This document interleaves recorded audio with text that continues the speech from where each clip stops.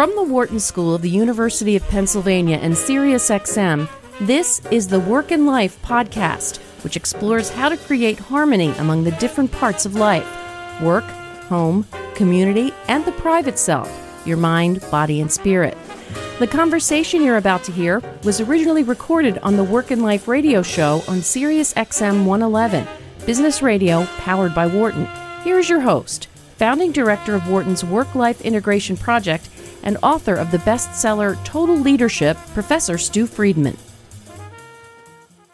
Tony Schwartz is the founder and CEO of the Energy Project, which he started back in 2003. He's a thought leader on sustainable high performance and building more humane workplaces. He's been a frequent contributor to the New York Times, having started his career as a journalist, and he's the author of several big books, including The Power of Full Engagement, Managing Energy Not Time, which he wrote with Jim Loehr, and The Way We're Working Isn't Working.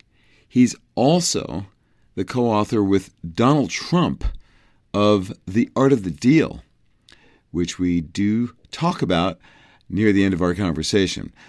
But now, get ready to listen and learn from Tony Schwartz about how to create greater energy and focus to be more productive at work and at home.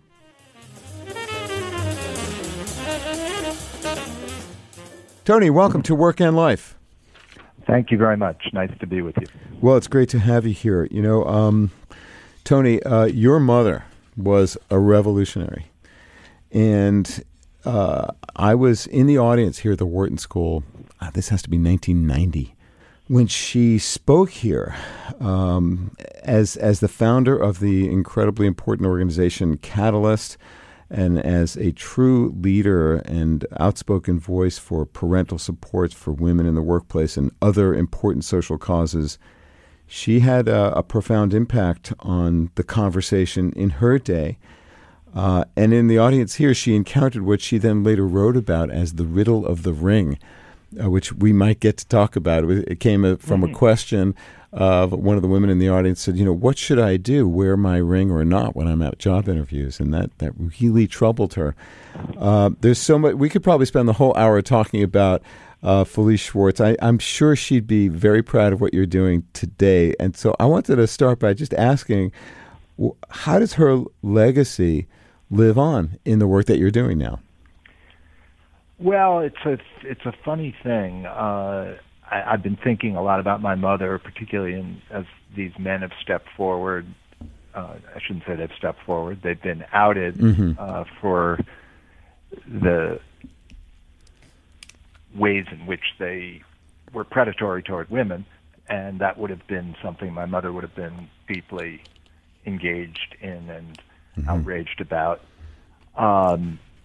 It's funny, my mother's legacy, she was, as you knew, probably, she was a very, very powerful and intense figure, and a tough person to have as a mother. And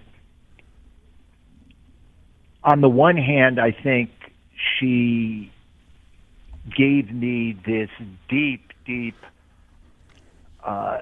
internal sense that one had to use one's life if as I was, you had good fortune, to whom much is given, much is expected.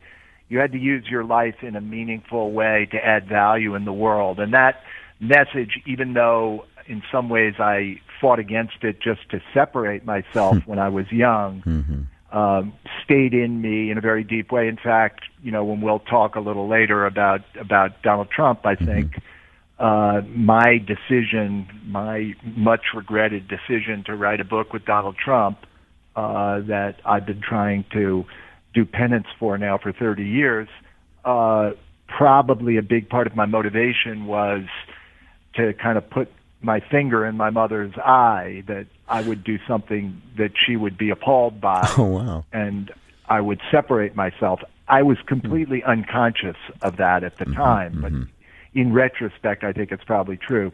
And yet, as I say, she was a huge factor in my deciding that I wanted to do something that would be consistent with the principles that she ingrained in me. Mm-hmm. At the same time, my mother was very focused on the outer behavior, what was the circumstance in her case, what was the circumstance in which women found themselves in the workplace, mm-hmm. and how could she change policies and practices and increase the number of women who were in positions of leadership in right. I mean, that's the founding world. Principle of Catalyst. Very much so. And, interestingly, my focus has been very much on the interior. Mm-hmm. It's how can you change, how can you influence the experience, the inner experience, the internal experience of people in order to make them feel better, because how you feel is ultimately the most profound factor in how you perform. Mm-hmm, mm-hmm. And it's something that, much as women themselves were disenfranchised in the workplace when my mother started doing her work, mm-hmm. The interior life, the idea of the notion that feelings matter at all, has barely been part of the conversation in the corporate world. Yeah, that was just emerging. To this day. It was the 60s where the human potential movement really started to flower, and following that, the whole quality of work life movement in the American industry and in social movements in Europe gave rise to an openness to considering the person as more than a machine at work. And the work that you do and the work that I do, and a number of people now, it's normal to explore the inner world and to help understand how to integrate the life of the person with the life that is required at work. And your work is very much in the center of that. So please finish your thought about and now. And how it is distinct from and complementary to what your mother did. Yes, absolutely. And I'm sure she would be supportive of it. What we have now is a kind of unprecedented circumstance, probably influenced most of all by technology, in mm-hmm. which the world has speeded up extraordinarily. The number of demands on people and the number of inputs into their lives have increased, exponentially, and the demand capacity curve has shifted, and mm-hmm. demand exceeds people's capacity, across virtually every organization I go into, and that includes the CEO. As a matter of fact, I'm going to be working tomorrow all day with the CEO of a very large company who I had a conversation with. I met him probably 6 or 8 months ago, and I had a conversation I started to have a conversation about the work we do. Or I should say I met him at a conference, and then we subsequently got on the phone. And in this conversation, I would ordinarily be saying to that person, so tell me, what challenges you're facing in your organization mm-hmm. and how we might help. Mm-hmm. And before I could even get to that, he said, hey, it's not about my organization, it's about me. I'm totally exhausted. Mm-hmm. I'm overwhelmed. I can't manage this. I feel embarrassed and frustrated by, I wanted this job all my life. I just got it, and now I just find it undoable. Wow. Can you help? Yeah. And Stu, I've had that conversation with probably 20 to 25 CEOs over the last year, and in every case, my initial impulse to focus on their organization gets preempted by their desire to talk about what they're facing. So we are in an inside and out, situation. Right? Inside in their inner lives as well as in the roles that they play as executives. They tend not to be very conversant with their inner lives, and mm-hmm.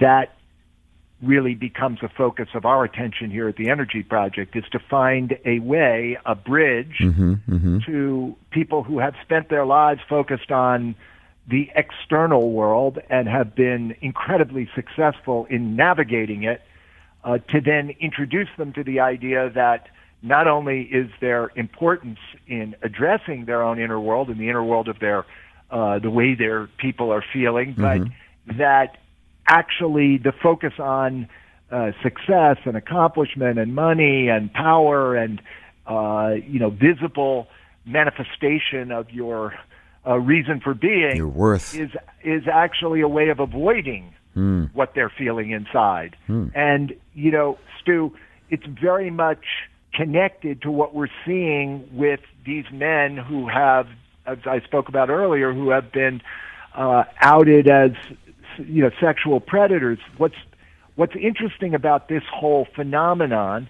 is that the Harvey Weinsteins and the Charlie Roses and the Roy Moores of the world are the very outer extreme of the worst behavior you could imagine in men.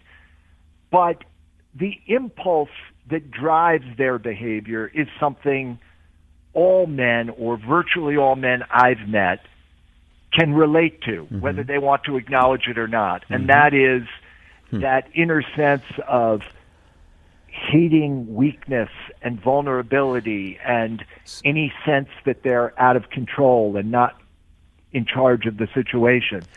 And then the overcompensation becomes at its extreme, what you've seen with these men who I've just mentioned, but in all kinds of men you see the aggressive behavior, the need for power, the need to list their their accomplishments.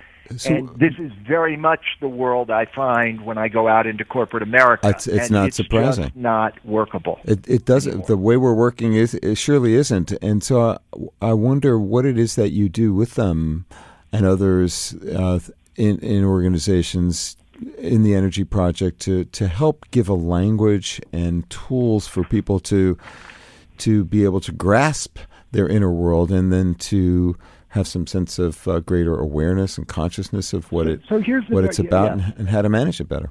Yeah.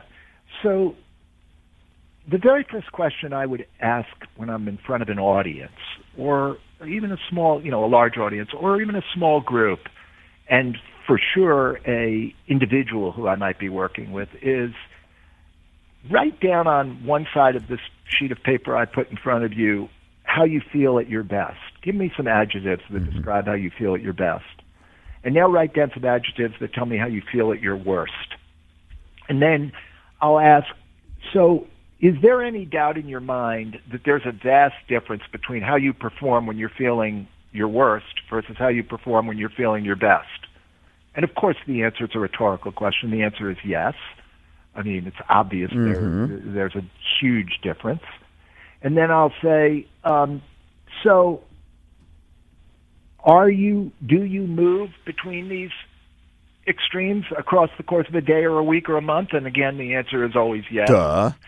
And so if that's the case, oughtn't we to be looking at what it is that has the potential to influence how you feel? Because if we can identify the levers, in effect, that are influencing how you feel, we can have a huge impact on it, and likewise for your people, and it will translate into performance. Because ultimately, as I'm sure you've said yourself 1,000 times, we're living in realistically, we're living in a world, particularly with public companies, where the end game is performing at a high level, and that's the language that you have to speak if you're going to be taken serious. Of course. And you have to be able to deliver against it. So what are those levers?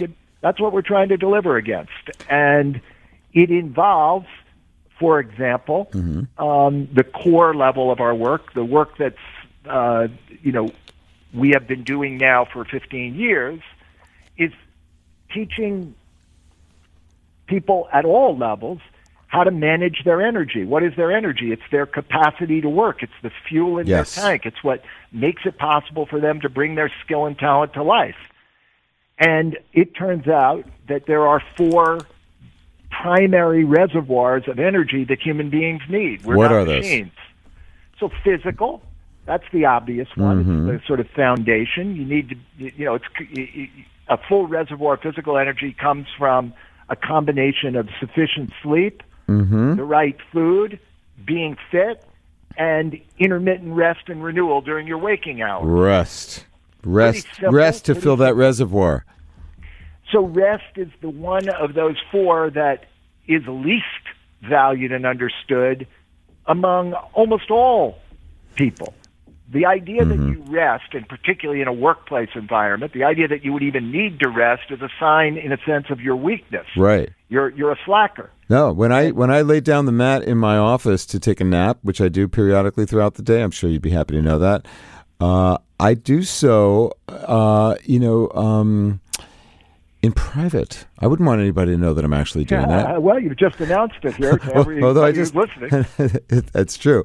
Well, I've talked about it before in related contexts and conversations, but it's something that one has to not be typically bragging about, right? Because it's seen as counter-normative to this performance high performance ethic.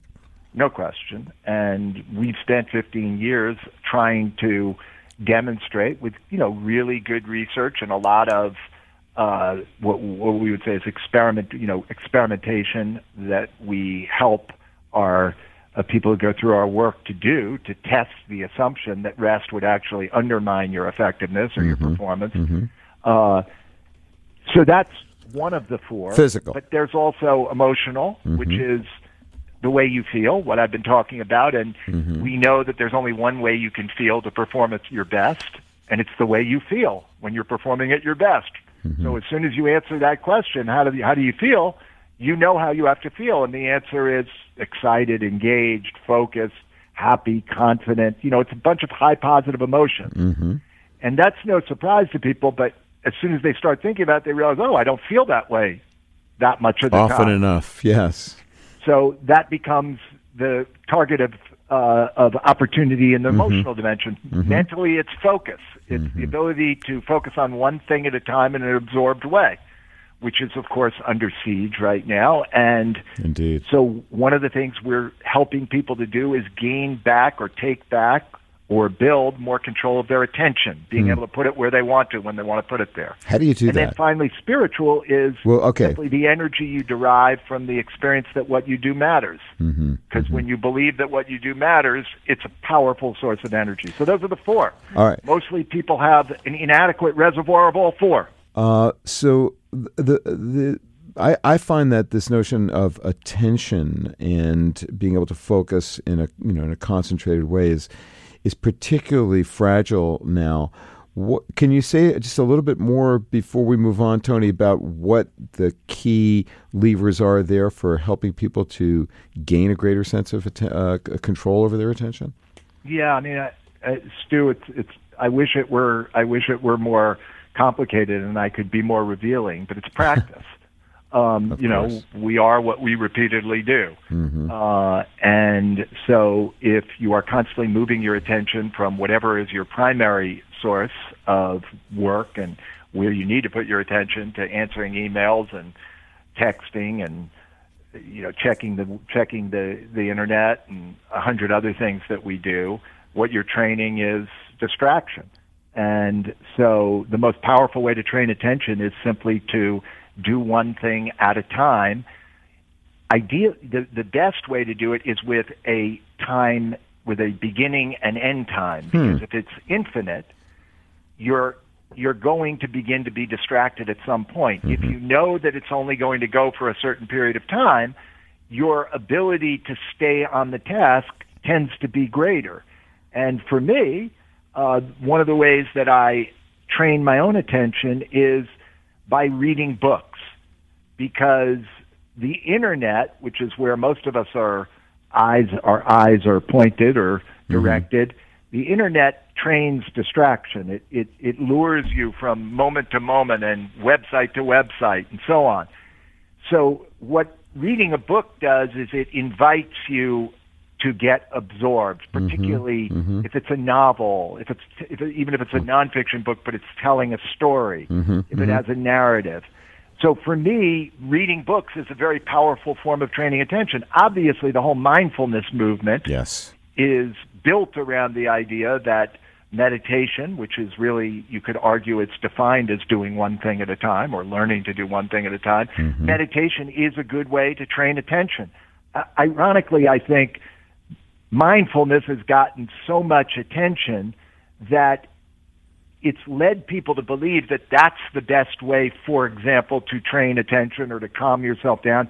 I happen to believe from a lot of study over many years of meditation that, and this is what the contemplative traditions tell us, that it's much better to start with what we would call a concentration attention as opposed to an insight form of meditation. So in a concentration meditation, you're just returning the mind over and over again to a specific object or a mantra or a number, and that is really the best way to get better at concentrating.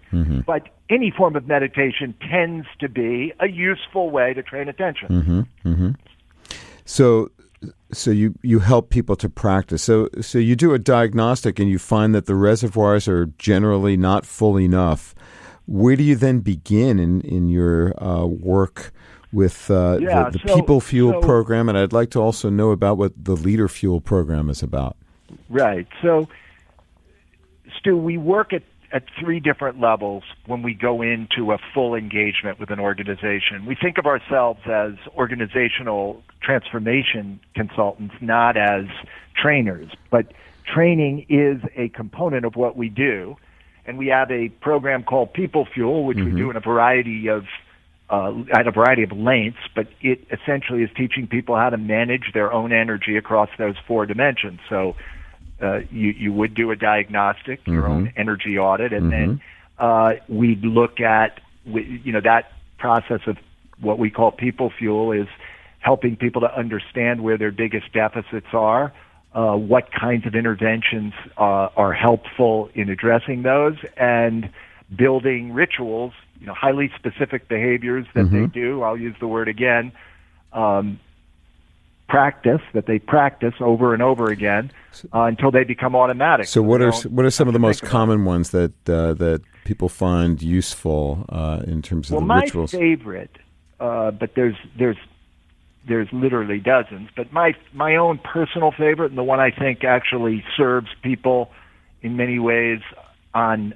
multiple levels, is do the most important thing in your day, the first thing in the morning, for no more than 90 minutes, and then take a break. And do not subject yourself to any intrusions or distractions during that time. Now, that has to be, modified and changed by people depending on their circumstance. But here's the point. You wake up in the morning with the fewest distractions and the most energy that you're likely to have for the rest of the day. Why not apply that attention and absence or diminishment of distraction to the activity that you think is going to deliver the most value if you get it done? It's the only way to write a book.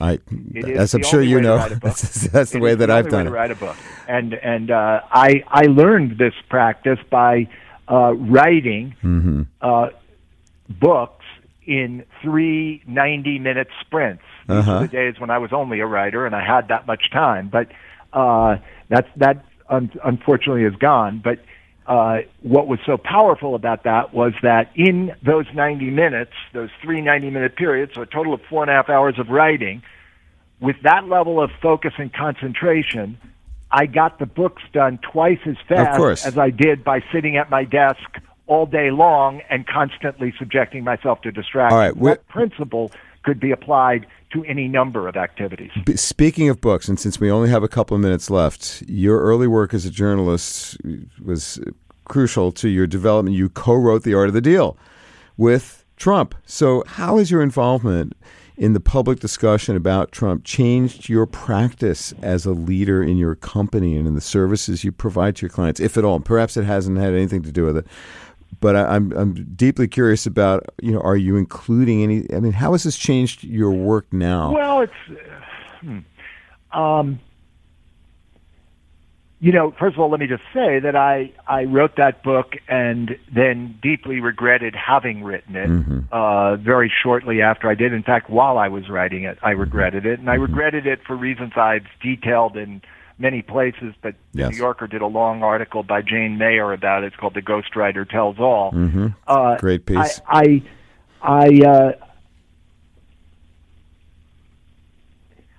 feel like Trump had a very, very positive impact on my life, ironically, because it was in doing that book that I came to clarity that I had to live my life in an incredibly different way than his example provided. And I've been, in a sense, trying to live that book down, or pay back the world for having done it for 30 years. I think, Trump has helped me to even more during the period he's been president, see the vast limits of an outer focused man and a person who leads in the most insidious and destructive ways, as opposed to what I like to call relational leadership. We live in a world where one of the most important things a leader can do is to value the people he or she leads as human beings. And Trump stands as a opposite example, and so I think it's just fueled my belief that the work I'm doing is important and matters. And it surely does. Tony, we are at the end of our time. Before I let you go, tell us what is your hope for what your work can accomplish and what your legacy might be? Yeah, let me see if I can tell it to you in a minute. Really, the work we do now, to me, what's most important is to open people up to the idea that their development, their growth, does not end when they hit 18 or 20 or 21. That a human being can continue to grow and develop throughout your life, and the workplace is the most obvious place for that to happen because it's where you spend most of your time. So what I'm trying to do with leaders, and we're trying to do, we're 60 people now, is we're trying to help organizations think of themselves not in the ways they traditionally have, but as places of continuous growth. So yes, continuous growth in terms of the success of the company, but continuous growth for people. Yeah. And that comes from basically seeing more. That's what development is all about. Seeing more deeply inside, seeing wider beyond yourself, and seeing longer rather than just, getting stuck in the expedient urgency of the moment. And this is really this work is now the work of helping people to evolve at a time when we need people to be more evolved. That is for sure, and I'm grateful to you for the work that you're doing, and I'm sure our listeners are going to be eager to learn more. So, Tony, how can listeners find out more about the Energy Project? They can write to info@theenergyproject.com. If they want to write to me directly, they can just write Tony@theenergyproject.com, or they can call our offices at 914-207-8800. Tony, thank you so much for being my guest on Work and Life. Appreciate it very much.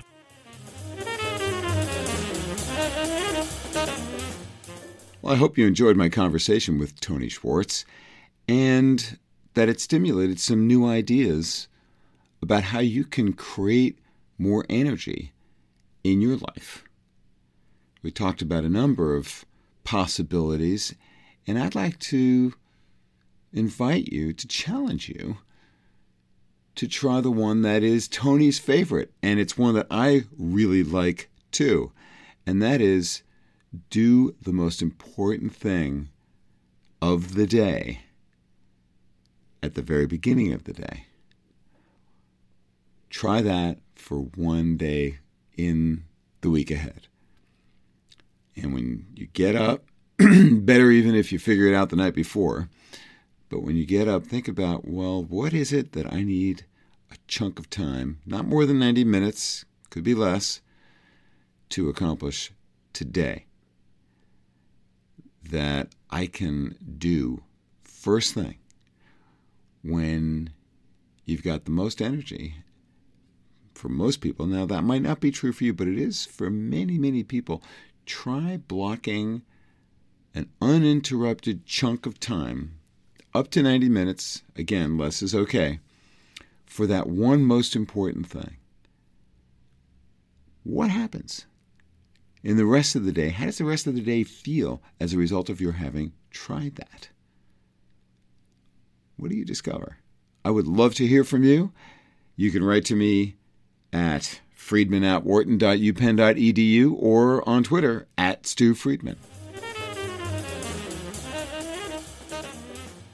Thanks for listening to this episode of Work and Life. This conversation was originally recorded on my weekly radio show on Sirius XM 111, Business Radio, powered by Wharton. Tune in for live broadcasts of Work and Life on Tuesdays at 7 p.m. Eastern. For more about today's guest and about previous guests, check out our blog at workandlifepodcast.com. Join the conversation by tweeting @StuFriedman. And for more ideas and tools for creating harmony among the different parts of life, check out our website, totalleadership.org, and my book, Total Leadership. Be a better leader, have a richer life. If you like this podcast, please subscribe and share it with your friends, family, and coworkers. Until next time, I'm your host, Stu Friedman, and I thank you for joining me.